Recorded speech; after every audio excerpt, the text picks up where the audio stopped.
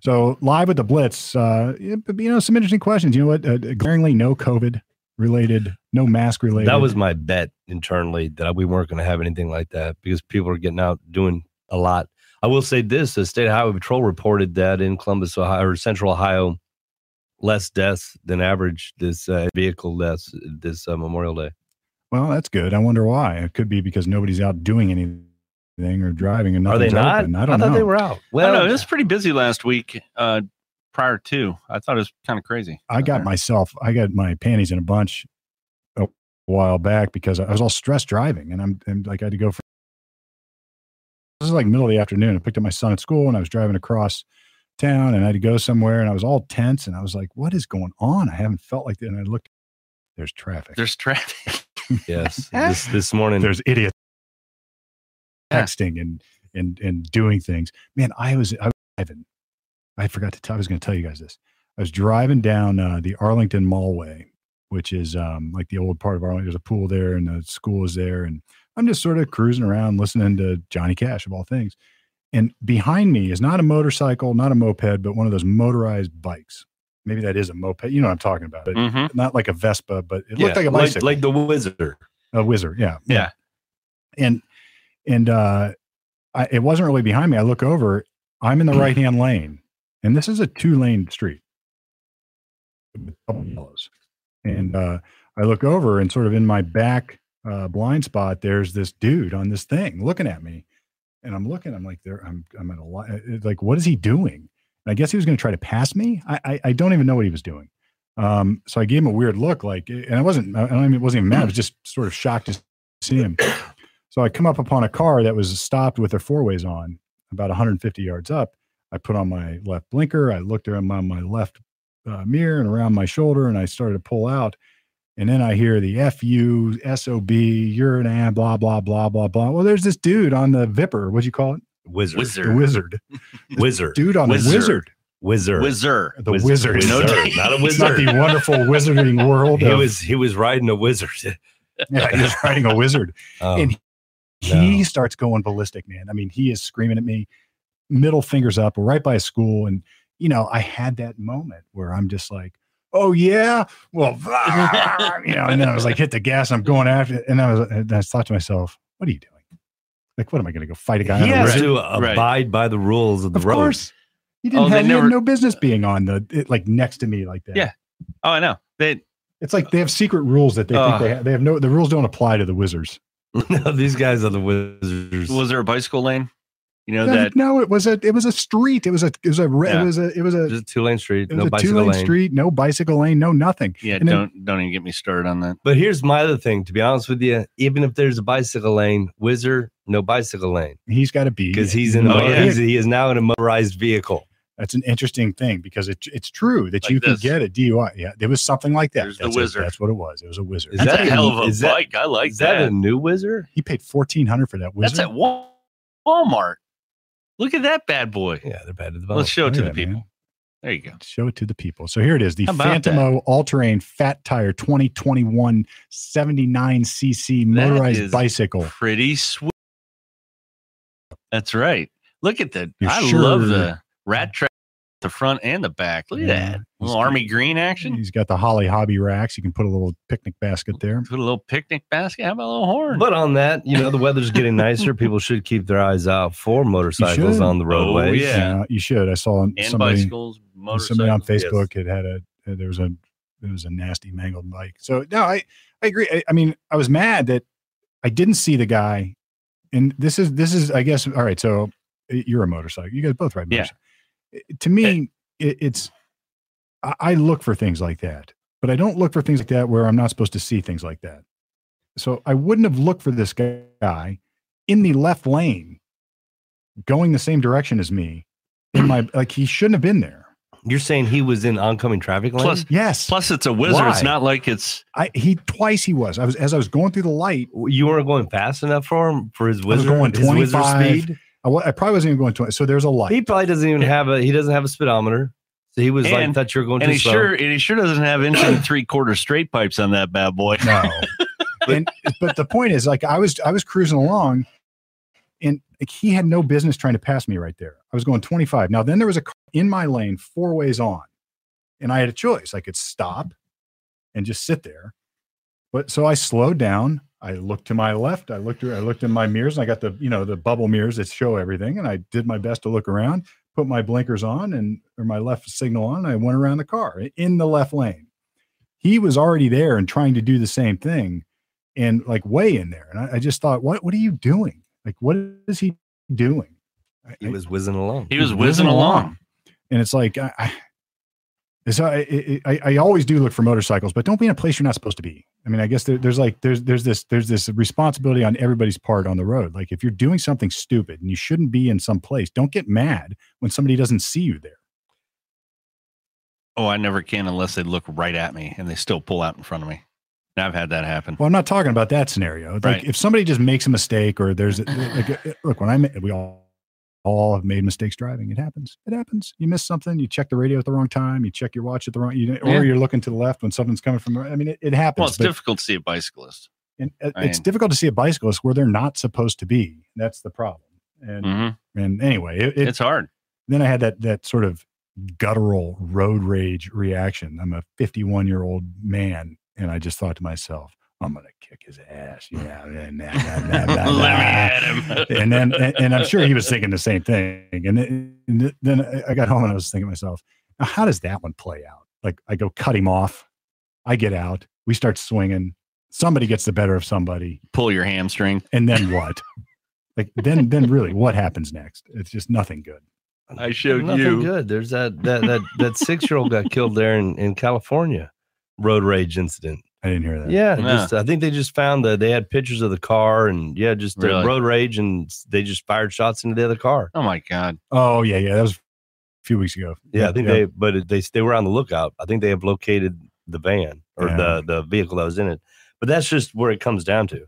I think I remember here in Ohio somewhere, like outside of Gahanna, this is a few years back, a guy got stabbed to death. Yeah, there's been a couple. That was a big deal here in Ohio for a while, and they were watching that. So it's just you got to kind of watch it, and just because it's easy to have somebody make you snap.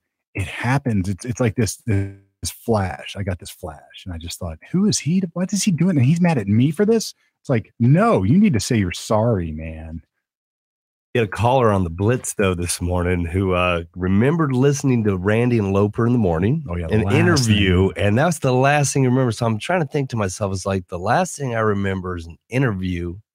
And it's like, and somehow I guess I got a OMVI. Oh, my God. Says, right? I can't, and it's kind of rocky. My memory that morning. A little rocky there. So it's like, I just want to know what he was doing. To be listening to Randy and Loper. All right. So we're going to. The bike law in the United States, a bicycle must be operated at or near the right side of the roadway as practical. Now, this is true.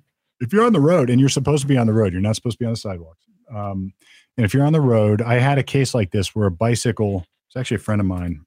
He was tooling along on his bike, and the cars had sort of stopped in front of him. So he was going to do what any bicyclist would do. What was the movie with Kevin Bacon? Kevin Bacon was in a movie where he was a former stockbroker, like lost all his dad money or something. So he quit being a stockbroker and became a bicycle delivery guy it was a hilly city. I bet that movie was a hit. It was a Kevin Bacon special. That was just it's called Quicksilver, I think, if I'm not mistaken. Well, I'll look that up, but here's so I was going to ask you about electric bikes, and same thing goes for an electric bicycle. On roadway shall ride is near to the right. Yeah. And he wasn't doing that. So I'm in the right. Anyway, my buddy was cruising along, and he decided he was going to go around on the right side and just keep on tooling down the traffic. Well, guess what? Somebody opened up their car door to get out. Oh, man. He goes, head over heels over the handlebars, literally rips the door off this guy's car. I think there was some damage there, and he got cited. Yeah, he should. Yeah, he got cited. Yeah, and he's like, I was just on a bicycle. And I'm like, yeah. And he took it well. He was like, yeah, I know. I was in a hurry, and I just thought I could do it. And I've probably done that too at times. But I guess and the other point there, and then we'll get back to the caller. But the other point is that if you're drunk on a bicycle, not a defense. A Quicksilver, I had it right. Look at that, 1986 American drama. Oh, I knew it was a Michael Donnelly film or a Thomas Michael Donnelly. Larry Fishburne's in that one. Oh yeah, so there's a 7th or the 6 degrees or whatever it is from the Bacon Mania. But yeah, so old Kevin Bacon was a Quicksilver guy. There you go. But yeah, you can get a DUI on a bike. It happens all the time. You can get them on a tractor. I was just going to say, get on your lawn tractor. Yeah. Yep, you can get them. You can get them. Yeah. So this guy wakes up in the ICU, and maybe he's got a crumpled up ticket sitting on his chest. Yep. No idea what happens. I get this a lot. Dude. Now, what I was worried about with him, frankly, and I didn't want to go into too much detail, but just generally speaking, these are situations where often cases, DUIs will get dismissed because somebody's really hurt.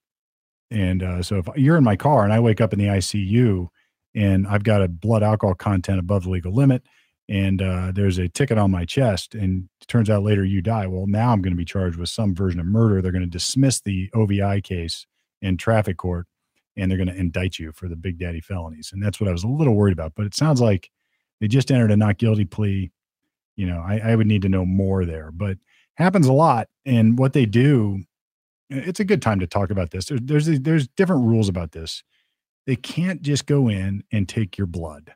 They can't go in and take your urine. They can't do those things. There's rules of play there.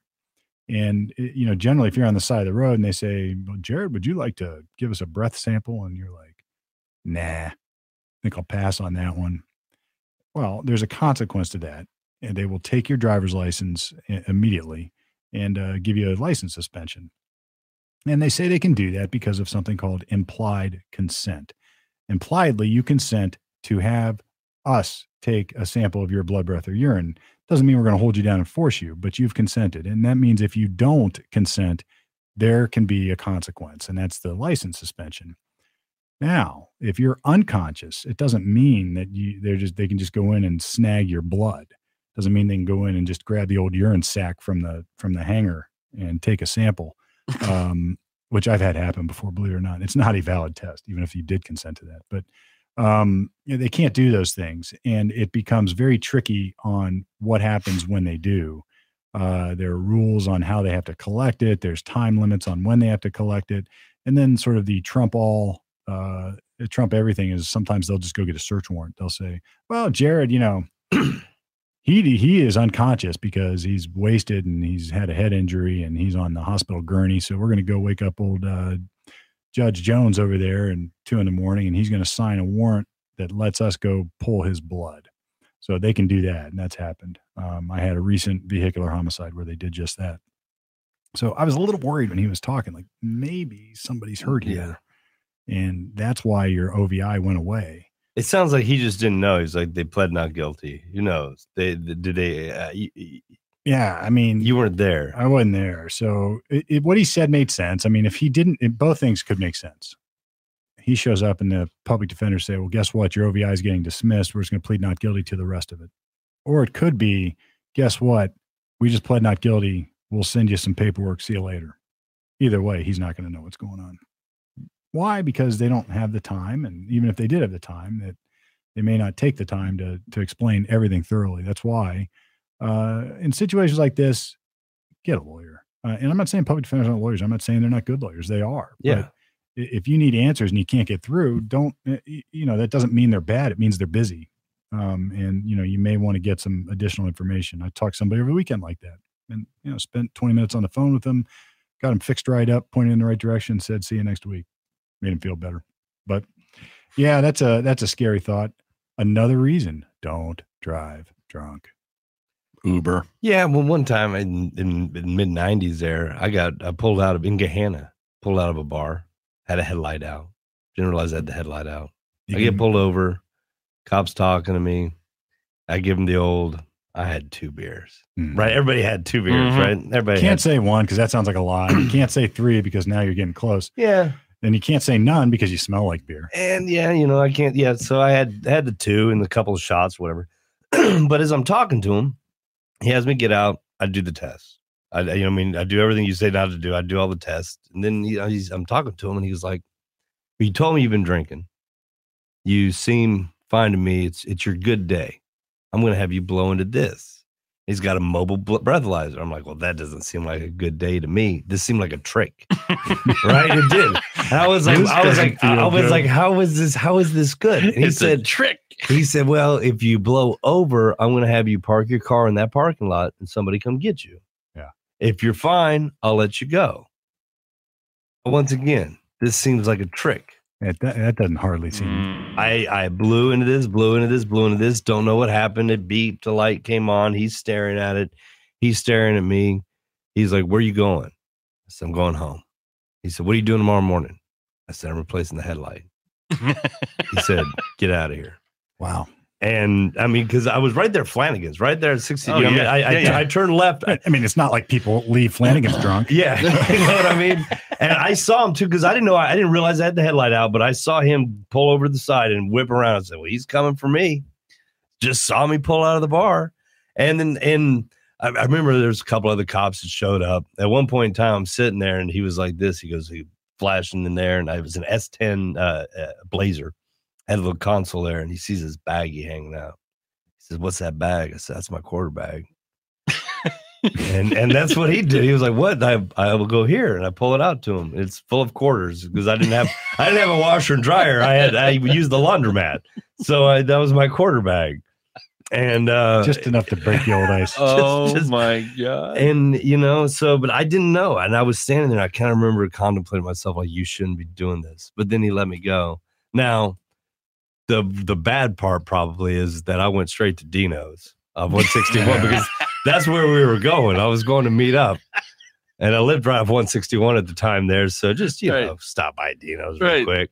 Right. Dino's Change of plans. 161. Just change of plans. With the headlight out, like, one cop pulled me over. What's the odds what of are two? the odds of the next one? Yeah. Can't happen. I'm gonna be, but then Gahanna, I understand 161. Everybody's got one headlight over there. 161, 71 area. Oh yeah, yeah. And everybody's got bungee cords and zip ties and everything going on their cars in that neighborhood. See, what we used to say is, and not used to, but a very common saying is, look, don't break the law while you're breaking the law. Yeah. Right. Yes. Don't look, you're breaking the law. Don't break the law. Right. If you're driving drunk, you're breaking the law. Don't drive with a headlight out. And don't pull into the bank with I rob banks painted on the side of your car as you run in to rob the bank. It's like you rob the bank, you get away with it, and then you're going to go speed through the school zone on the way home with a bunch of blue or red dye money on your front seat. It's like I steal shit. Yeah, it's it's just not smart. Not smart. So that's the trick. Is I don't know what the trick is for you. It's like you just got out of it. I just got out of it. You just got out of it. So I was going to say the trick is don't do the field sobriety test. You don't have to do the field sobriety test. Let me say that again. You don't have to do the field sobriety test. And everybody's going to say, well, why don't I have to do the field? Because you don't have to do the field sobriety. So here's the deal. A field sobriety test is really just a mechanism that you are providing to the other side. The other side, the big arm of the government, the police, Law Dog, Johnny Law, whatever you're going to say, Buford Pusser, you're going to provide them a way to describe how drunk you are. And then you're also going to provide them a movie that they get to show the jury about how drunk you are. So everything you're doing nowadays is going to be on tape. There's a video of it, and some of them are the resolution is amazing, really. I mean, I've seen people's eyes dilating in some of these body cams now. It's really amazing. And if you don't have any of that, it's not like they're going to think you're not drunk. They know you're drunk. I mean, last time you saw a drunk guy at a party at a bar and you weren't drunk yet, you didn't ask him to do a walk and, oh man, you look like you might've been drinking. Hey, can you do a walk and turn test for me? I'd like to confirm that. No, you know right away that Jared's drunk. I can look right at you and say, oh, that guy's wasted. There's a look, man. There's an attitude. You got that little sway. Dang, man. Back in high school, I remember we were at a house party and the buddy goes to leave because he's got to deliver newspapers. Okay, so it's like getting close to 3 or 4 in the morning, whatever. They're dropping off the dispatch. He's got to wrap them up, put the Band-Aids on them, rubber bands on them, inserts. And he comes back into the house. He's like, hey, man, come here. Now, it wasn't me. He's a friend of mine. I hit your car. He hit his car on the way out, put a big dent on the side. He's stammering and everything. We're like, hey, man, it's cool. My dad's got a good shop, man. We'll get this fixed. We talk about it. Sorry, man. And then me and my other buddy let him get in the car. He can't even make it out of the driveway yet. We're like, waving to them. Hey, we love you, man. We love you. Have a good time delivering the dispatch. So it just my dad's got a bitchin' set of tools. My dad's got a bitchin' set of tools playing. We'll get that thing put right back together. Well, and that brings up another good point is that I tell people, I give talks on this sometimes now to kids and others, but it's like, how many people really think to themselves, man, I've had a few beers.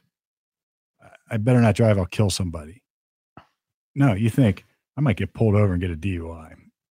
You never think I might actually get in a crash and kill myself or the other guy come in or run over a kid or do anything else.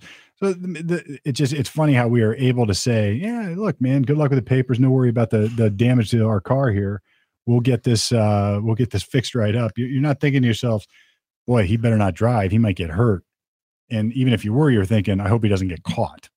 So anyway, that's the 2 cents that I have on that now. Now, did I have that kind of wisdom when I was 19, 20, or in my 20s? No way. When you were still partying and doing the thing, that's just what it was. But you were unsafe at any speed. Yeah, exactly. But Mr. ICU, there's a good chance he's hurt somebody and the case has been dismissed for a bigger charge. And if that's the situation, there is a lot that goes into defending those cases. There is a lot. And I mean a lot. You cannot just go into that willy-nilly. You want to get somebody competent to deal with it. So what else did we have on the old hit parade? Medical bills. I saw that old Amazon is kind of looking like they're dropping the medical. I mean, not the medical, just marijuana. Like if you piss dirty on weed, unless they kind of treat it like alcohol to where you're not allowed to show up drunk or allowed to show up high if they know that or whatever. But and I started, it was an article. I didn't read the whole thing. I just saw just popped up. And I was thinking to myself, well, that's because they can't hire anybody. Yeah. And after COVID, everybody's got weed in their system. Yeah. It's like, you know what I mean? Or it's CBD. Like, I mean, there's the Delta 8s. There it is. They dropped testing. Wow. For some jobs, not all. Yeah, I'm sure it's like if forklift people probably not. For drivers. Yeah, because it's what it's going to be is it's an insurance thing. So it depends on your insurance. Now, obviously, Jeff Bezos can get, a really good price on insurance, I'm sure. Well, no, you bring up a good point. There is something out there, and I have this conversation with most DUIs that come in my office. I ask them what they do for a living, and they look at me sort of strange. I'm like, listen, here's what I need to know. If you are in sales, if you're a driver, if you do something at work where they supply you a car and or some vehicle to drive, they probably have something called fleet insurance. And the fleet insurance means they're insuring the entire fleet of vehicles for the employer. And if you don't, or if you get a DUI, you're probably losing your job. Yeah, here it is. Yeah, exactly. Amazon will no longer screen its job applicants for marijuana use for any positions not regulated by DOT. Yeah, so your warehouse guys, feel free, spark it, baby. Yeah, yeah. And what, Amazon has an interesting model too. I think they sort of farm out 1099 out the delivery guys. Yeah, they do. They encourage people to set up their own delivery companies. Yes, and then get an Amazon contract. And I've known a few people that have done that, and it's smart for Amazon. It gives people an opportunity to set up a business, but it's really smart for Amazon because they avoid a lot of that liability. Because there's another concept called respondeat superior, meaning Jared's driving for Amazon. Jared's he's got a real quarter bag, smoking them if you got them all the way, dropping packages off, having a blast, saying hello to the dogs and the families, and you get in a wreck and hurt somebody. If you're on Amazon's dime, then they're responsible. Yep. Generally speaking, they're going to sue the deep pockets. So this is interesting. So this was let's get it up there. So this was in response to a New York City law. Here, show the crowd, man. And so this is interesting. So Amazon was hit with a proposed class action lawsuit because the company was violating New York City law by testing applicants for jobs at local facilities for marijuana. Yeah. First of all, I can't use New York City law as any sort of gold standard on anything that makes rational sense. Apparently Bezos said so. Yeah. Well, if the other thing that comes to mind here is this push. There was a big push out in California to turn all the Ubers and food delivery folks and all down to musicians, down to everybody. You can't be 1099s anymore. Yeah. And that's going to that impacts also, like, first of all, just what we were talking about. So if you, I would say this, somebody is going to pay the extra, right? Somebody's going to pay the extra. So all of a sudden, the price of deliveries is going to double for Amazon, or maybe not quite double. I had 30%, 40%. And maybe double, actually, because then you got to maintain vehicles. You got to do, it's like, it changes everything. And I am not going to go work for Amazon as an employee, as a W-2, because I don't want to be, I don't want any of this nonsense. So now it's going to just change the cost structure across the board. And everybody's like, wow, that's extra tax money for the government. Yeah. Well, who's going to pay that? You don't think your little Prime free deliveries are going to continue, do you? Or all of a sudden the Prime membership doubles. Yeah, right? Exactly. That's going to double. Right. Like, that's going to get passed on to the old consumers. But this one's for you, Jared. I don't think Bezos is hurting. Space Force. Get it up on the screen. Yeah. Space Force just got their budget increased from 40 million last year to 15 billion. And looky. Elon Musk and Jeff Bezos. Yeah, no, that's what I said. I was like, I said the private market's going to go into there and start subcontract, and they don't have to answer. A private company doesn't have to answer to anybody. No, just ask Boeing. Just ask, Raytheon. And they don't have to tell you what they're doing. No, either. Correct. Like, the government's got to tell you what they're doing, but Bezos like this. Hey, guess what? Does he even have a board? They're free of. Well, this is Blue Origin. So that's his company. That doesn't have a board. That's an LLC. Yeah. Right. Yeah. Right. Yeah, you don't have to. And at that, like I'm saying, the only people you'd have to tell what you're doing is your board. They don't have to tell anybody. No, because FOIA does not cover, which is Freedom of Information Act, that doesn't cover private businesses. No. And the government figured that out a long time ago. The old Blackwater stuff, right? The old mercenary soldiers. What's Raytheon doing behind closed doors? What's freaking Boeing doing? Well, and this is what it's just another way the government gets to bury money, transfer money, pay people. In this, this is pretty similar to what happened with the virus funding, the gain of function funding. Exactly. Yeah. It's sort of like the pseudo semi-private, semi-public, semi-government, semi-not. Funnel it through. It goes through Eco Healthcare, whatever that is. Like put it into a tunnel, and then inside the tunnel, there's like 50 doors you can go into, and you don't know which one it went into. It just now my cousin-in-law. Met him in the Ozarks, the commander, in former sub-commander. Yep. Oh God, he's twitchy. But he was funny is that he listened to our podcast. Really? And he listened to the things I brought up, because now he's going to work for Space Command. And he's got a position out there. So, I was probing him with the alien information. Right. I was hitting him hard. Yeah. What do you say? He neither confirmed nor denied any of my suspicions. They never do. But I think that he's going to go back and talk to some of the brass and let them know that we're on to him. You've been discovered. We better include these guys. I seen him look in his eyes a couple times as he wanted to change the subjects, and I was like this. I can see the wheels turning. He's like, well, I got to get to him. This lawyer talk. I got to be like this. Listen, there's people out there. They know. Let's get him in front of Steve. Steve will interrogate him. I tried to get him to admit that the Chinese had just recovered a newer ship than what we had recovered. He wouldn't confirm it, wouldn't deny it. They never do. He did go along with the craziness that they are launching into space. Yeah. He did go along with the research that the Russians and the Chinese that they're doing, that it's really been amped up lately. Yeah. Well, like I said before, we have like 3,000 satellites or whatever up there. China has 400. Now and Russia has like 360. So there's a huge disparity. Yes, but they're catching up. They're but certainly now catching you just up. talked about the meat producer that got hacked. Yeah. Right? So you get ready to pay more for a steak. Oh, yeah, man. Ground beef's coming around. Hey, if it's up to Gates, man, you're eating plants that are steaks but now. How is it that everything that Biden wants to destroy, the meat companies and the gas, how are they getting hacked? All of a sudden. We just can't hold the hackers back. Did you see, speaking of bad government policy, did you just see the latest on, let me see if I can find it. There was it's relevant to you on teen smoking. What is it, down? Up. It's up?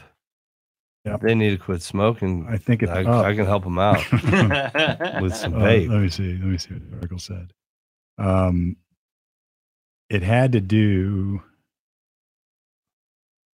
Why is it up? Well, I'll have to see this article. There was an article on Reason.com. Oh, what's the reason on that? It had to do, here's the article. Teen cigarette smoking went up following flavored tobacco ban. Let me repeat. Well, of course, ban it and they'll Teen take cigarette smoking went up following the flavored tobacco ban. So this is what we all said was going to happen, right? I mean, it's like everybody thought, well, this flavored tobacco is encouraging or the flavored vaping is encouraging kids to vape and get addicted to tobacco. And then I think I put it this way, it's like, you can't just say all the kids who are vaping are only vaping because of flavored vaping. And there's going to be a certain number of those that would be smoking anyway. And I think this is the question I asked. I would want to know how many fewer kids are smoking now than they did 20 years ago before vape. And then, or say 5 or 10 years ago before vape. And that's where you got to start, because if you're vaping instead of smoking, they can try to make their arguments about why that's bad, but it's certainly better than cigarettes. You know, they ran through, I've got a bunch of, I haven't looked at them in a while. These are older charts, a couple years old now, but I did the research there and on teen smoking and younger and overall smoking, and how the 80s and 90s just had this huge spike. And that's right where I was at. Of teen smoking. And tobacco use in general. And I'm going to tell you, that's because we're all Gen X, of man. my friends, everybody, we smoked, dipped, chewed. Everybody did. Yeah. Everybody did. I mean, I have got like one buddy that didn't. I don't think Stuart did. And a couple of times he put in a dip, I think. But I love to dip and chew tobacco. I love, and my other buddy Joe once said to me, he goes, they had this conversation when I wasn't there of like, who would be a smoker that they knew if it weren't bad for you. And my name came up immediately because I loved it. I loved the feel. It felt cool. It was like my old, and maybe it's because of it. I used to watch. I remember I bummed you. I gave you a couple cigarettes. Sure. When I was drinking, even then, into my adult life, I used to love to smoke cigarettes. No, I never saw you with a pack, but I remember a couple times you're like this. Hey man, let me get one of those. And I loved it. And I think, I wonder what it was. You know, I look back, I used to watch the old black and white movies, the old, the John Wayne. I just love just something about it. And then tobaccos or nicotine's really now, addicting. I'm also curious too on this rise of younger people, these young hipster kids. You know what I've noticed, and maybe it's just what I've seen, rolling their own. Yeah, that was cool for a couple of people to do that, but I think that's on the uprise right now with the younger kids. I think right now there's more rolling their own. Well, maybe because they can't get it. It might be easier to get. You can get a jar of Durham. You can get a jar of Buglers. Remember the old Buglers? Buglers, you bet, man. I used to buy Buglers. I remember stumbling into 7-Eleven. Shitty taste in tobacco right there. Stumbling into 7-Eleven there on across from the Southburg on campus. Yep. I stumbled in there and bought some Buglers one time. South Heidelberg. Yeah. Oh yeah, I used to buy it at Kroger's. Yeah, so I'm reading this article. Basically, the argument is this: if you're not going to, it's the classic argument we always make here is that, if the government bans it, that's what, this is bad, so the government should ban it. It's not like what would happen if we actually ban this. Will there be some other consequence? Where's the leak going to expose itself if it's not here? So you ban flavored vape products, which, take whatever position you want on that. I'm not going to take that on right now. But do you think that that's just going to cause all kids never to use a cigarette or a tobacco product ever again? No, of course not. Like, ban guns, man. That's going to end gun violence, won't it? Like, no, of course not. And even if you got rid of all the guns on the planet, now you're going to have a knife problem. And if you got rid of all the knives on the planet, you're going to have a billy club problem. You can't just say that we're going to ban something and then expect it just to end. There's always an adverse consequence. Always, always, always. Oh, did you see where they were grilling though? The old going to be the leader of the ATF, and he was asked. What is your definition of an assault rifle? Everything. Yeah.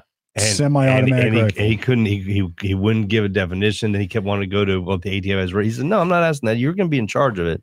What is your definition?" Couldn't get an answer. So he wouldn't give an answer because we already know what his definition is. He couldn't. And here's he's going to ban everything. Here's the problem, and it really, this is the biggest problem that's always existed with. Hold on one second.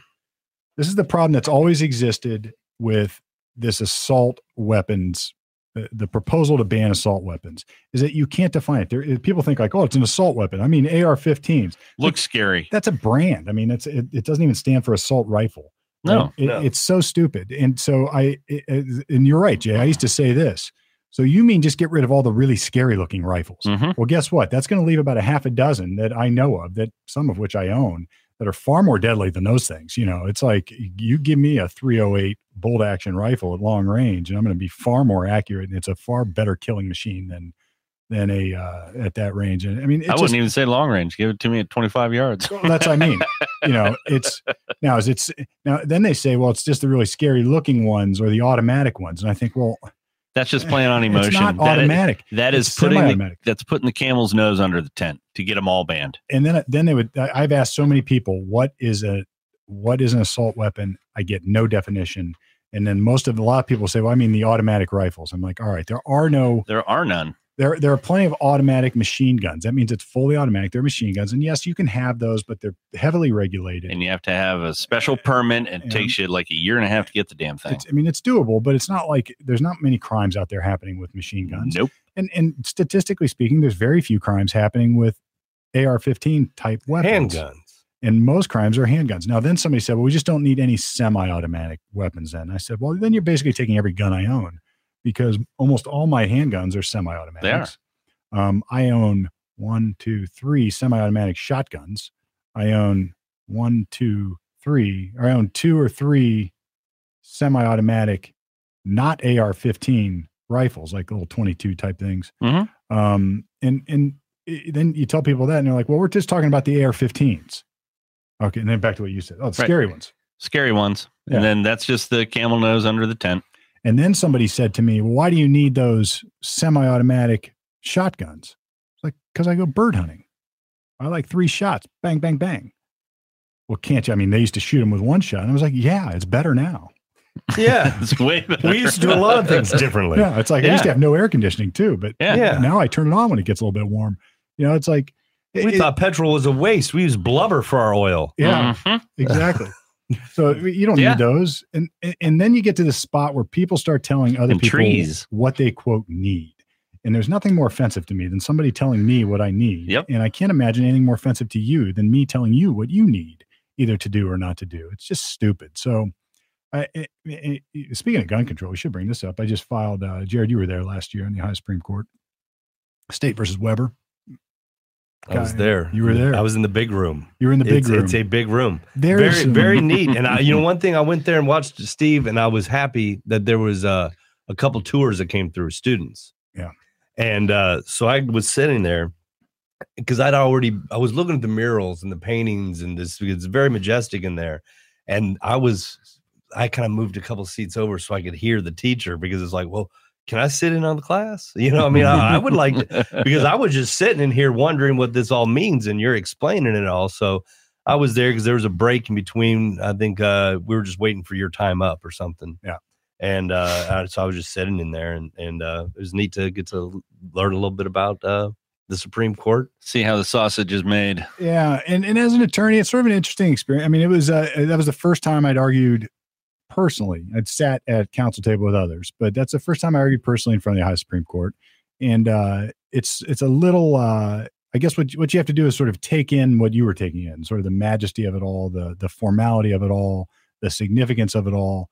And it gives you a little bit of respect for the process, right? I mean, I think it should be formal. I think it should be a little intimidating. I think it should be big for all sorts of reasons, like a big room, big, tall. There's like all these judges sitting way above you, and you feel like you're big to do. It's a big to do, and you know it was a great experience. So, and I was watching the other cases that were being presented, and I was watching expressions and how each judge went along, because I knew what yours was going to be. I wanted to see, and it was just there was something about it at one point in time in Steve's argument that he would think is not going to be on our side was the one that kind of came around to be on our side. It was, it was blowing you away that it was the Democratic, and DeWine, boy, that whole family, get out of here. Yeah, he didn't like me. He wasn't a fan of Mr. Palmer. And Chief Justice O'Connor, she didn't like me. God. She didn't like me. She did not. it showed me look, I'm not going to say anything bad about her. It just, we had a fundamental disagreement. There was a question I was asked, and she asked it. She asked, well, doesn't the government have an interest in protecting people in their homes? And it was an interesting way. It was such an interesting question given the topic of the case, because the idea of a governmental interest in regulating something is relevant for purposes of almost any constitutional challenge. So you have to measure how much the government should have an interest in the regulating or the thing it's regulating. But the way it was asked, it was like, shouldn't the government get involved in protecting the safety of others in the home? And it was such a great segue for me to say, no, that's our job. That's the homeowner's job. We protect our homes. It's me well, you're telling me the government can't. I was like, no. I mean the homeowner's job. That's why we're here. It's the homeowner's job to protect their home. The home is their castle. And what I did is, and I knew, and she knew, and we both knew what was going on. It's like she was saying, well, there's a governmental interest in safety in the home, but it gave me a perfect segue to say, this is the point. We have a guarantee to protect the safety of our homes. It's a constitutional guarantee, and it's right there in the Second Amendment, and it says that we have a right to bear arms to do it. And then, if you have the case of D.C. versus Heller, the U.S. Supreme Court, and Judge Scalia, God bless him, he says that's an individual right and the very fundamental core purpose of the right, according to Justice Scalia, is protection of the hearth and home. So it's not about a militia. It's not about all this other crazy nonsense. It is about self-preservation. Your individual right to protect what's yours and yours. In your home. I was going to say, in your home. Why can you ask, well, how would you do that, Judge? How would the federal government protect me? Well, because they're called first responders for a reason. See, something has happened and they're responding. And that was sort of the little segue that we cross wires on, because the terminology is the same, but the meaning of both are different. So the government has an interest, of course, of safety in the home. The government has that interest. And we were there to measure the significance and the weight of that government interest versus our individual right to keep and bear arms in our home. And I was saying, look, you brought up a point of the governmental interest of safety in the home, but that is the point I'm trying to make too, which is we have the right and the obligation and the duty to protect our home, and we can do it with firearms. That's what the Second Amendment says. And you're right. What is the government going to do if I happen to come home with a little bit of a buzz after being with a dude there at the ICU, and turns out a stalker followed me home, and I'm drunk? And this is the argument we made. This is how I started out. I started my argument by saying, it's like, imagine a situation where it's a young lady at a bar, say in Cleveland, and she's been in the flats, and she gives the bartender that because little not secret to cut signal. it out, but to bring it up to listeners that do not know, I think you should give them kind of a backdrop of what you're defending. Fair enough. Yeah. And this guy, my client, was accused and convicted of having a weapon while intoxicated. He was standing in his home with a shotgun in his hand, unloaded, pointing towards the ground, and the police came in and saw him. He was also under the influence of alcohol, admittedly under the influence of alcohol. And he was charged with having a weapon or having a firearm while intoxicated. It's a crime. It's a misdemeanor of the first degree. My argument was that's an unconstitutional law as applied to anybody in their home, because it basically would prohibit you from ever using a gun to defend yourself for the core purpose, protecting protecting your hearth and home, just because you're intoxicated. A home invasion after I had 3 martinis? Or after, say, I had a Memorial Day weekend party. Yeah. And somebody disgruntled at the party came back home. I'm not allowed to. And it's on your nightstand and you go to bed. Yes. So the law in Ohio says carry or use, but we found cases where just being around it was enough to get convicted. And, it really raises an interesting issue that hardly ever would come up. And I often get this response to it, like, well, how often is that going to happen? Who's going to get charged just because they're drunk and they had to defend themselves legitimately? And I'm thinking to myself, well, why does that matter? Right. All it takes is one. How often are you going to exercise your right to free speech in a public forum? Like once, twice in your life, you're going to go out and say something? Right. What if they said you're not allowed to exercise free speech while you're drunk because it's dangerous? You're thinking, wait a minute. Oh, whoa. Wait a minute. Well, they're going to say it's dangerous to others to have a firearm in your home. It's like, it better be, because if somebody's coming in, I want to use it. That's the idea of it. So it's the backdrop of it was that this Mr. Weber was accused and convicted of having a gun while intoxicated. He was not directly engaged in self-defense, but my argument was, if you're going to make this a crime, then essentially you're saying it's a crime to defend yourself using a firearm at home just because you happen to be under the influence of alcohol. And then we let off with that argument. Like, imagine if you're a young lady and you're at the bar, say in the Flats in Cleveland, and you feel this weird person around you, and it's this dude who's been stalking you, following you, giving you weird looks, maybe even gave you a little grope or something. So you use the signal that they teach you with the bartender, like you hand him a note and the bartender sneaks you out the back door and they put you in an Uber and you go home, but you're still worried because you know this guy knows where you live, and you're still concerned and you're still afraid. And you've recently purchased a firearm because you're afraid. Now you've had 3 or 4 drinks and you might be under the influence of alcohol. So you go to sleep at the Lazy Boy with a firearm on your chest, and then you hear and you're thinking, oh my gosh, is it the guy? What's going on? Is it the guy? And I think I hung it like that for a while. And I was like, and maybe it turns out it's the police at the door and they're checking up on you. But what if it is the guy?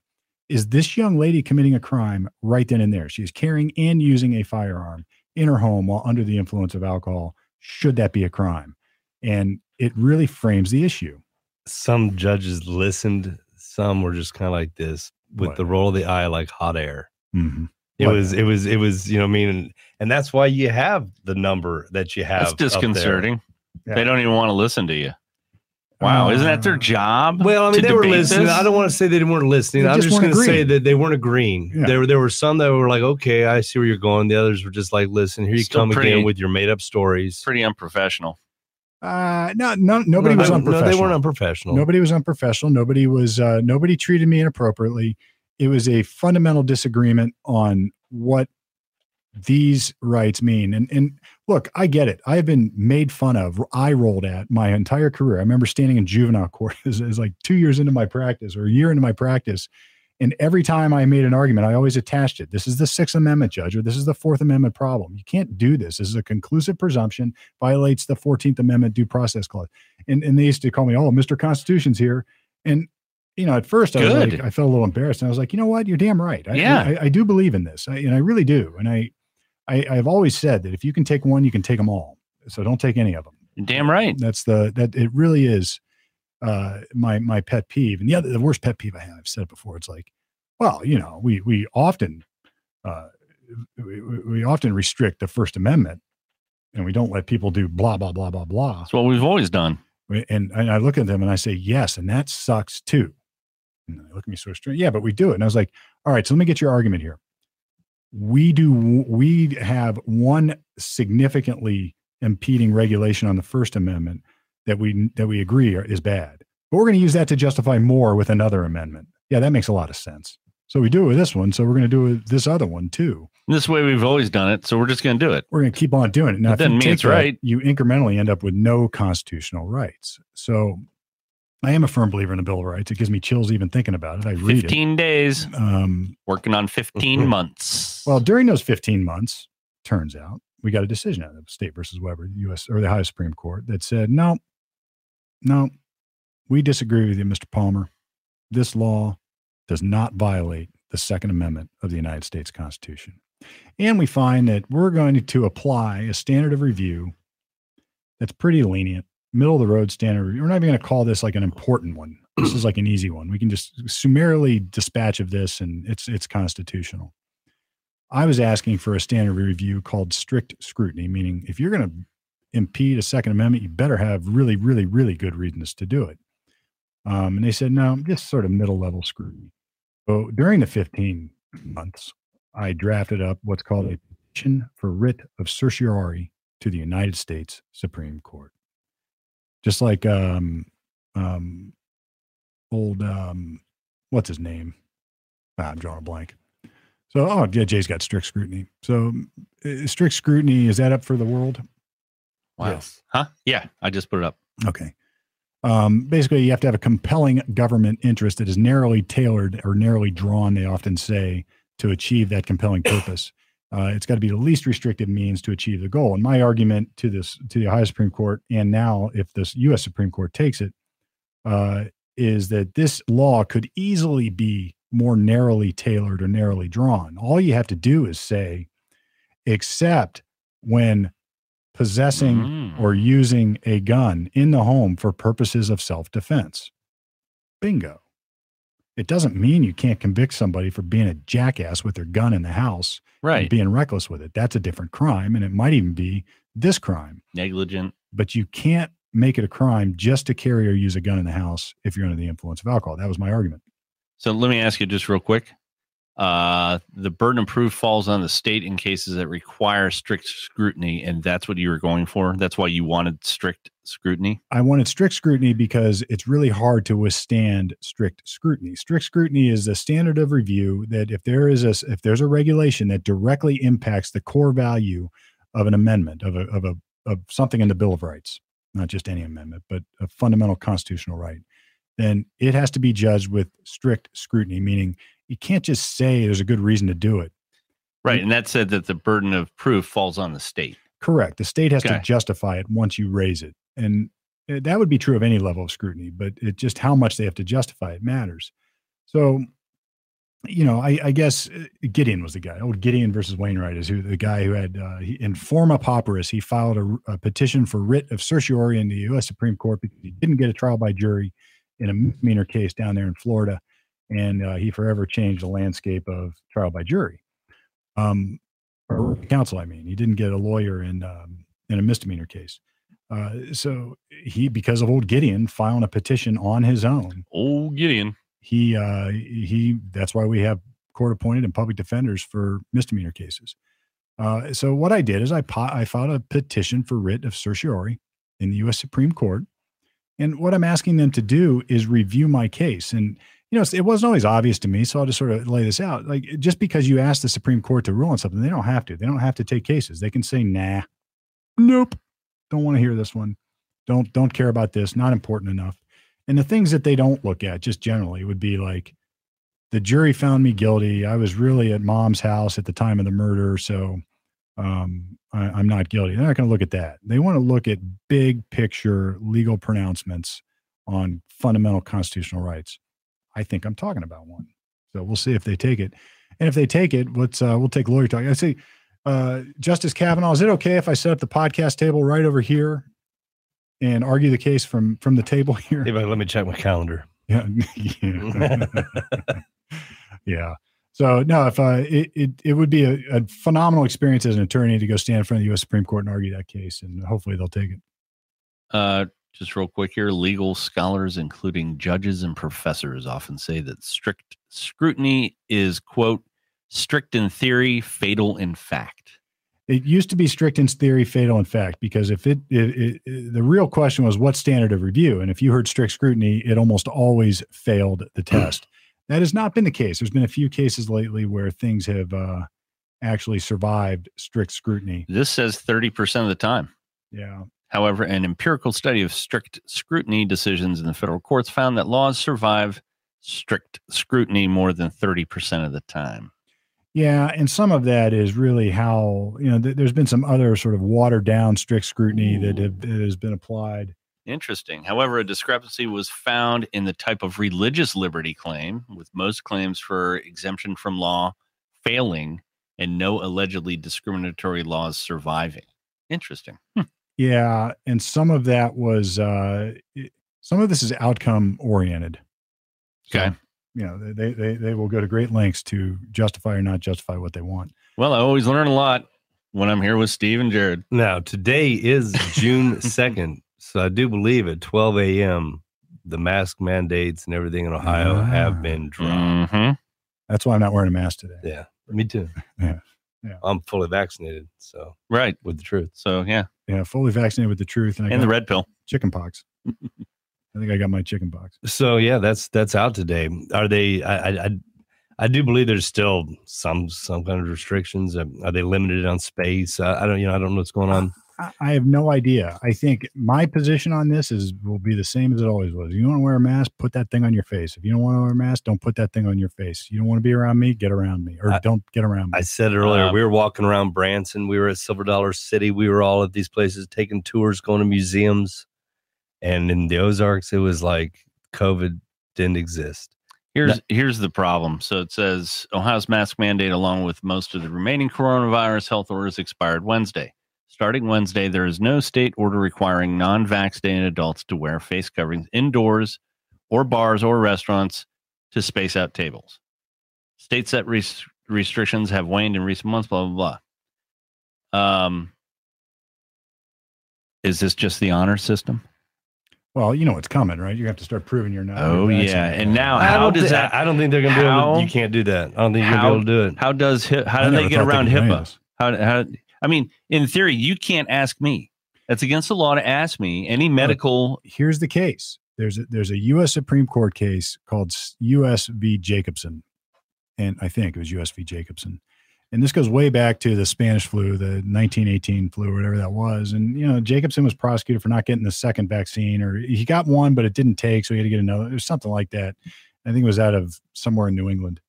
And I think it's a horrible decision. There's talk about whether it even still would stand the test of time if revisited. But it's going to come to a head, whether they can ask you if you've had the shot, whether they can require vaccine passports. So whether they can, I don't understand how human resources are even getting around. The law is pretty straight with HIPAA, but here's what's really interesting. So a couple of weeks ago, OSHA, Occupational Safety Health Administration, came out and said, "Hey, if you're a business and you're going to require your employees to have the shot, if they get injured, that's an OSHA recordable on you." Ooh. Well, there goes your insurance money. That's again, gosh, I hate that. That's sort of like when they did the PPP, and it's like shoving the responsibility back. Well, you knew that was going to happen because they're mandating it. You know, they're not going to take liability for it. Of course not. So that's one shoe to drop. It's just amazing to me how people don't like. To me, this is so troubling that it just I don't know. Maybe it's just because I'm an attorney. I'm always able to sort of step aside and say, all right, what are we doing? We've got the government forcing people to get a vaccine. I don't care if it works. I don't care if it doesn't work. But the government's forcing people to get a vaccine. How is that right? And then what if you don't get the vaccine? How do they enforce it? Well, I'm sorry, sir, you're not allowed to get on an airplane because you don't have this little card that we've issued you. And I'm sorry, sir, you're not allowed to cross over to New York go fishing this summer because you don't have this little card that we would give to you. I'm sorry, sir, you can't come in here and shop, but we'll deliver food to your car door, but you don't have this little card. We think it's bad here though. Canada is blowing it up because they're ridiculous right now. Canada's a whole nother beast. Well, it's because they're not free. They're still under the crown. They don't have the Bill of Rights. They don't. They do not. They don't. Anybody thinks it can't happen to you, it's happening to the Canucks up north. Well, and what's funny is, so eventually, if I have to have this stupid ID, but man, you don't have to have an ID to vote because that's freaking racist. Well, what? I mean, this is so much more intrusive. It's unbelievable to me. It's a good point. And to say that you have to have a vaccine card. Oh my God. And if we're able to produce mass vaccination cards, couldn't we get everybody an ID to do other things if that's really what the goal is? And so I would just say, I don't care about the veracity of what they're regulating or what they're trying to. I care about the power that they're taking in order to get it done. Right. Because if it's vaccines this time, it'll be something else you don't like next time. Yep. Even worse. It'll just get worse. This will not get better. The mask mandate still holds for public transportation, planes, trains, automobiles, buses, public transport. It's so stupid. Yep. I have to make a special mask. One that's got like a screen in it so I can breathe. I'm going to travel. I've got to travel. I've got to get on a plane here in a couple of months. I think I'm going to take that big thing with the canisters on it. I think I'm going to wear that. Well, that would actually filter out a virus. Masks do not. N95 masks do not. And they don't filter out a particle either, which is a spike protein. And that's what's making sick people. You heard it here first. Now, go ahead. Wake up. I think I'm going to wear the serial killer. Well, I'm looking to do a bunch of traveling with Jason Banks. Oh yeah. This has come to my mind because we're working on new deals and jobs. I'll give you a rundown. starting here. Now, the simple one here is Toledo, Ohio, Tempe, Arizona, Columbus, Ohio, Miami, Florida, Liberty Township, Ohio, Memphis, Tennessee, Virginia Beach, Ogaden, Utah. Or is it OGDN? What is that? What is that? Ogden, Utah. And then we'll be in Nashville, Huntsville, Alabama, Hoover, Alabama, Omaha, Denver, Colorado, Albany, New York, Hartford, Connecticut, Dayton, Ohio, Royal Oak, Michigan, St. Louis, Syracuse, Des Moines, Fort Worth, Dallas, Lexington, Orlando, Raleigh, North Carolina, Richmond, Virginia, Kansas City, Missouri, and Minneapolis, Minnesota. Holy God, and Jason that Banks right there is blowing up. And all of those that I named to you, you got to remember, are 4 to 7 shows. Whew. And so I'm going to be going with them, helping them with merch, helping with support, going through, getting everything done. And we've been talking about it, of what we're going to be able to drive to and what we're going to have to fly to. Yeah. Now, the one out of all of this list here, Shorty knows I'm going on this run here, on this 6-month tour here of the United States. Pretty good tour. That's nice. That's a big tour. Minneapolis. Shorty was like this. She's like, I really don't know. Minneapolis. All the other ones, she was, you know what I mean? But Minneapolis, and then I kind of thought about it too. It's just like, so scary, isn't it? Now, the one we're going to in Memphis, and this is coming from, Banks here too. He's like, okay, we're doing one there in Memphis. Now, the club that we're doing is a primarily black club. You know what I mean? And there's different parts of Memphis. Oh yeah, Memphis is pretty rough. It can get pretty rough in there. And but really, I did started thinking about Minneapolis. I was like, what am I going to do when we go there? How are he? He doesn't have a lot of Floyd jokes, or anything like that. But that's we're going to. It's funny you bring this up, because I would say that 2 or 4 years ago, you probably wouldn't have.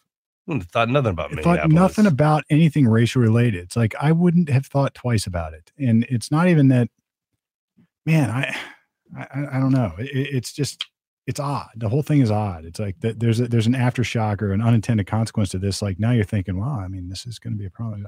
What are they going to say? And it's not that you don't care, but now all of a sudden it's weird. It's just, the whole thing is insane.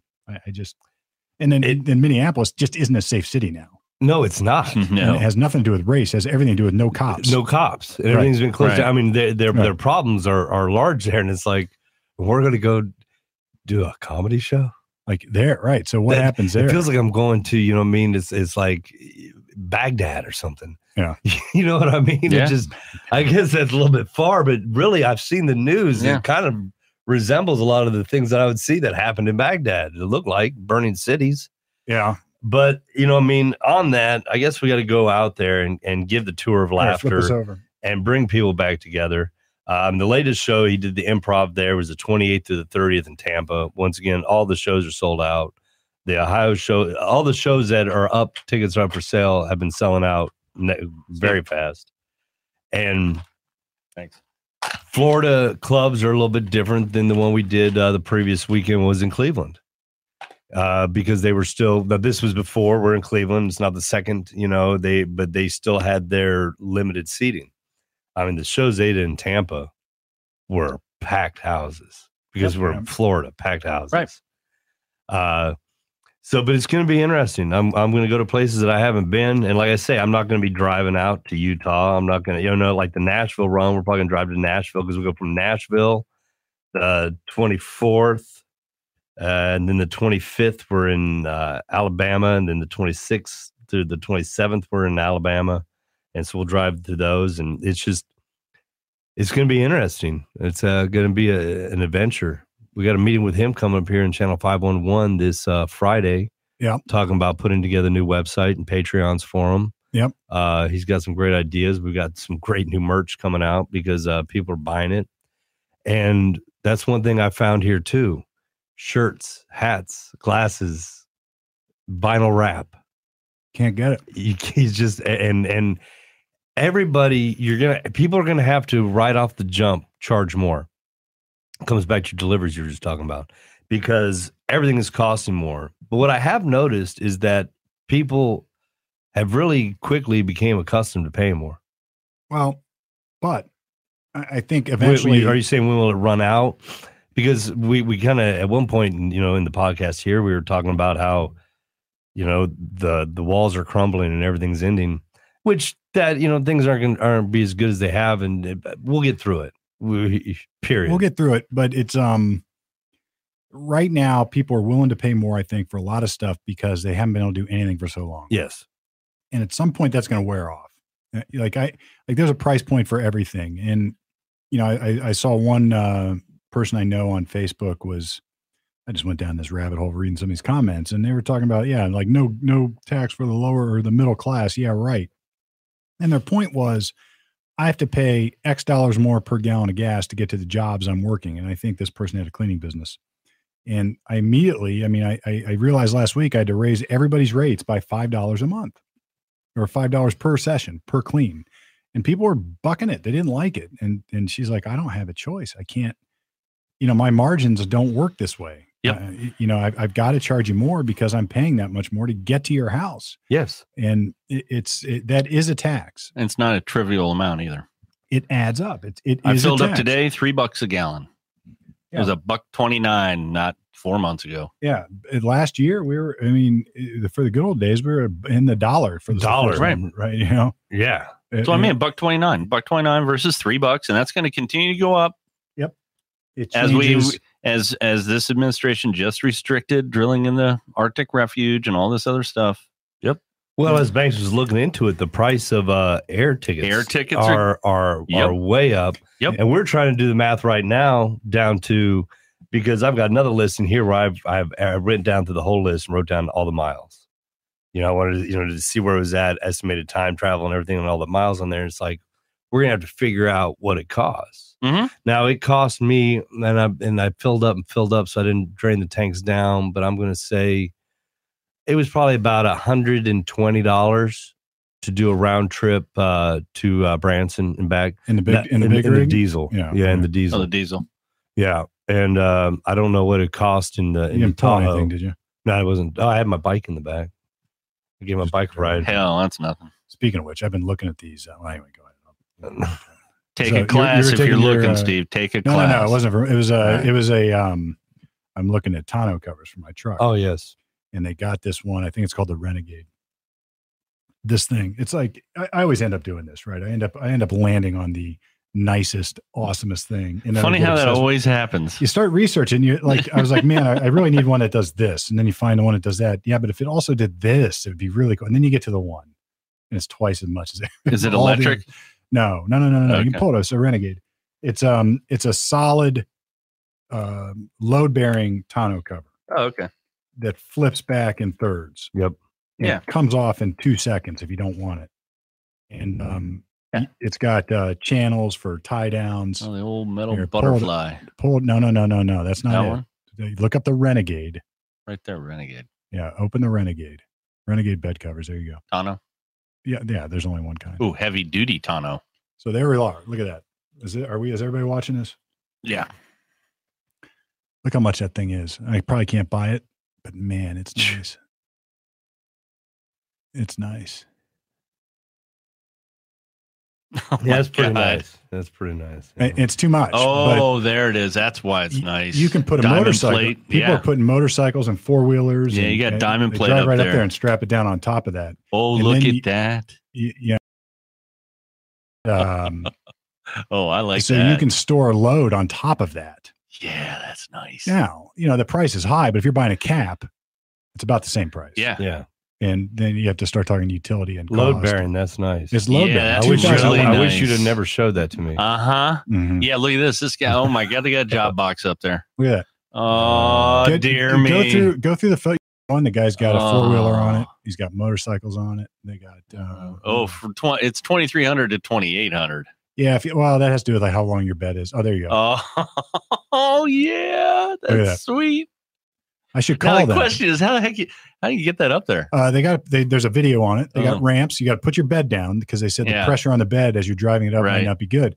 But heavy duty tie downs. Oh, Jared. I mean, isn't that cool? Nice. And then they got the tent sit. Look at that thing. Oh, I've been looking at these for a while. They got the actual rack there that It gives you a little bit of elevation above it, so you have a whole nother section of storage. That guy's got a spool. Oh, look at that! A spool of wire in case you needed that. Because you will. Loaded drywall.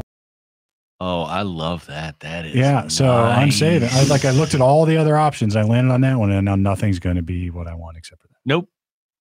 That's like when I walk into a furniture store, a clothing store, or anything. Whenever I see something will catch my eye, and I walk up to it, look at the price tag, and I'm like, oh, now I see why you caught my eye. Right. Yeah, it does everything. I'll tell you. So it turns out I just got a new front door. My wife does that. Rosati. Yeah. I just got a new big, and it's got and it's nice. Mm-hmm. And those things cost. That's kind of what I said to is like, if I ever move, I'm going to go to Home Depot, buy a cheap door, Swap it out. Take this one with me. Yeah. Swap it out. I'm going to give a shout out there to the boys at Rosati's though. They came and installed it nice and they were great. Great to work with. I think Brett's worked or talked to Rosati a time or two. And man, what a nice door. I'm going to call up the Renegade guys. Man, you're old when. Yeah. when you're got me a nice door. It used to be, man, that was a great bottle of whiskey. That's right. No, boy, my front door, boy. What'd you stop and buy? And I'll show you my door. You want to come check out my tonneau cover? Bring your tonneau cover. I'll check that out, and you can look at my door. Hey, I'll tell you what. Shorty sat on the inside of the house and outside of the house yesterday, just looking at the door. A couple times I did too. I'd walk up. I'm like, man, it's a good looking door. And you get to go through it every day. Black on the outside and walnut on the inside. You want to go through it every day? You get to, you're old when. We got to adjust our living room now because that's the door that I had a TV in front of it. We didn't use the front door. We used the side door. Yeah. But now it's kind of like it'll transform your home. Now it's like, look at this door. All right. Well, here's cover up the door. Here's what we're going to do. I promised to talk about World War II every episode. We're not going to talk long. I was going to say this on June 2nd, 1942. Yep. We're going to jump from Dunkirk. And ironically, this is when Dunkirk ended. We talked about Dunkirk last time. This is where Dunkirk ended. But in 1942, this is when we were getting ready for one of the biggest naval battles of all time in the Pacific Ocean called Midway. And what it was, the Japanese were trying to lure our fleet away with all sorts of diversions. They were trying to take the island of Midway because as they island hopped across the Pacific Ocean, it gave them a strategic advantage and they were hoping to gain a surrender. They had their first real loss, I think, of the Pacific and Coral Sea. Right before that, they thought they sunk the Yorktown. Was it the Yorktown they thought they sunk? Yes. They thought they sunk the Yorktown, but no way. Good old American ingenuity comes through again. They haul that sucker back to Honolulu and they patch her up and they send her out to Midway because we had been, unbeknownst to the Japanese, cracking their code. We had the code crackers going, and sort of the neat little Hollywood story is that we thought we had their code cracked. We knew there was an attack coming somewhere on an island, and in order to confirm that we had a code cracked, we sent out a diversionary message. So the United States sends out a message that their water treatment facility was down on the island. The water treatment facility was down on Midway, and we needed a repair. And then they monitored the Japanese communication afterwards because they thought, was it AK was what the Japanese code for it was? I believe so, yeah. They thought that they had identified it as Midway, as AK, but then the Japanese repeated it. They said, AK has a water treatment problem. And well, it was actually kind of touch and go there because the guy who figured it out had to sell it to the top brass because top brass, they weren't looking at Midway as the strike point. They're looking at something else. And so he had to devise his plan in order to get buy-in from the top brass. And isn't it so amazing? It's like you get these guys in the lower, there's so many stories like this in history that there's like one dude who knows what's going on. He can't convince the guy in charge that he knows what's going on. And so what does he do? He creates his own strategy so it's bulletproof. He says, I know what I'm going to do. I'm going to create this idea. I'm going to send out this smoke screen or this bait and see if the Japanese take it. They took it. He went to the brass. They said, oh, you must be right. And we were able to intercept the Japanese fleet at Midway. They had no idea that we had the carriers there. They had no idea that the Yorktown was active. And we engaged in one of the, I think it's one of the most studied naval battles of all time. As a noted naval historian by the name of Craig Simons, spelled Symonds, which is the actual name, my last name, but they changed it when we came over. He called it the one of the most consequential naval engagements in world history, ranking alongside Salamis, Trafalgar, and the Tsushima Strait as both tactically decisive and strategically influential. Interesting. Well, the battle didn't start until June 4, but I brought it up on June 2 because we weren't going to be here on June 4, and this was the closest thing I could bring up. Well, and they're cracking the code, and the plan was set already to finally zero in on Midway. And again, this does say something, my bigger picture analysis of American ingenuity. One, we had a code breaker who was able to not only crack the code, but crack through the brass and get his position heard and known. And I don't think that was necessarily anything that would have happened against or in the with the Japanese or the Nazis, and maybe not even with the Soviets, although that's a whole nother crazy story.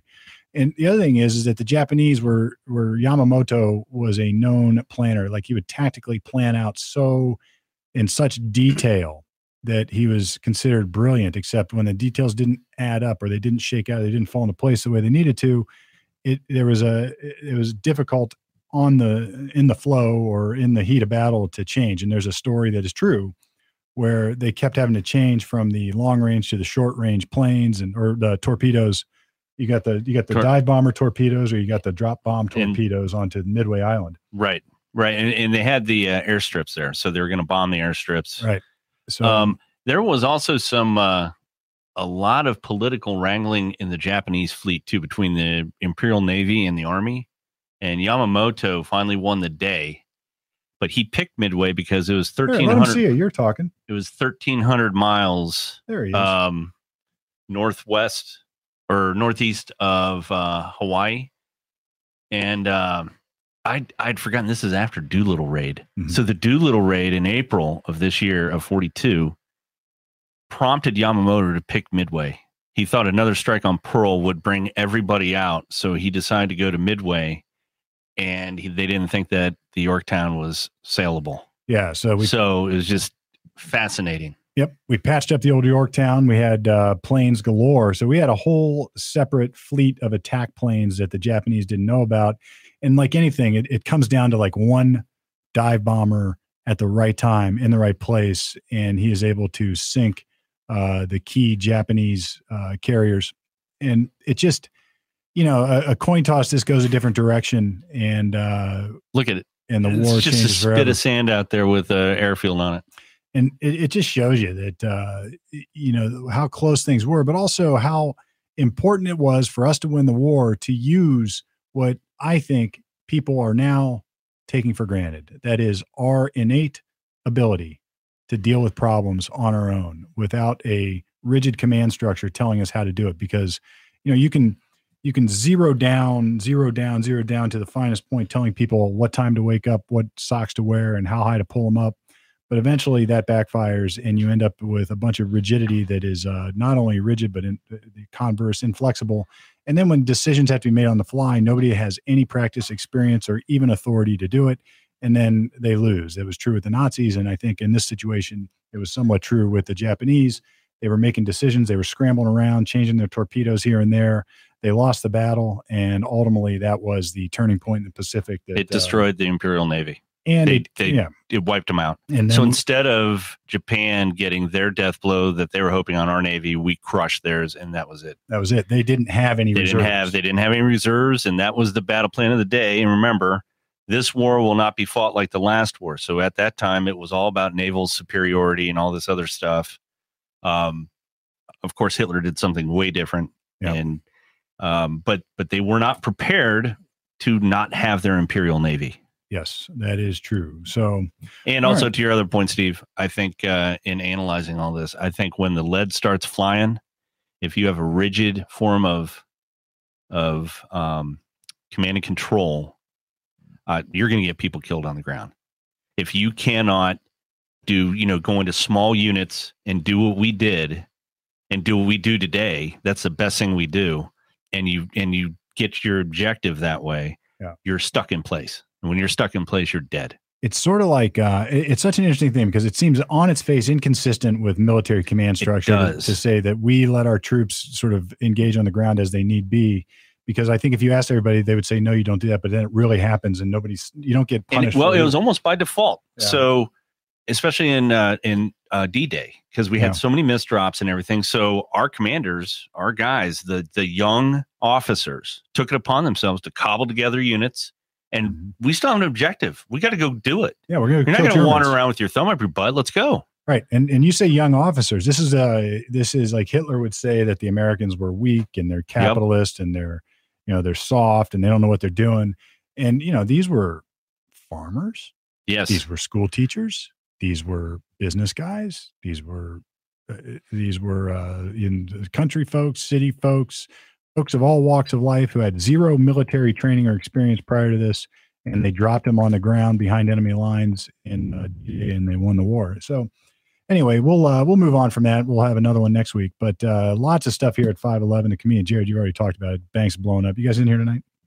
We will be in recording tonight, and then we'll be going to Red Rock to the open mic. Yeah, come check it out. Red Rock. Where's Red Rock? Red Rock is in Black Lake, Ohio, right up Broad Street there, just north of 605 New Albany, Reynoldsburg Road. That's you and all the comics in tow. So, so check that out. Here at Lawyer Talk, as always, you can go to our website at Ohio or lawyertalkpodcast.com. Submit questions. We've had a few, and we'll take them on. You can get your own podcast at channel511.com. We've been talking to Brett. We've got a questionnaire now that's going to go up that sort of helps you hone in on what you need for your own podcast. If it's business related, we can help. If it's just, hey man, I just want to talk about something, we can help with that too. And as always, if you really, really like what you're hearing here, if you like what you're hearing with the comedians or any other content you're getting live or otherwise, go to Patreon, become a Patreon member. If all million of you people listening right now just give us $1 a day, we're going to be millionaires. Is that how that works? We will give back. So I'm just seriously, if you do want to support it, we are volunteering to provide this awesome content. I mean, where else can you learn about World War II history? If everybody gave $1 who's watching, we each could have $1. Right. We could go buy. we could go eat off the Taco Bell 99-cent menu.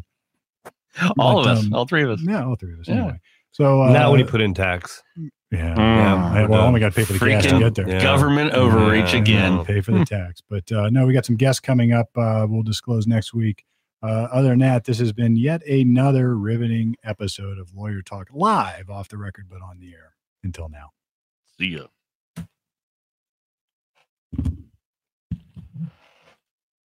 Not so bad.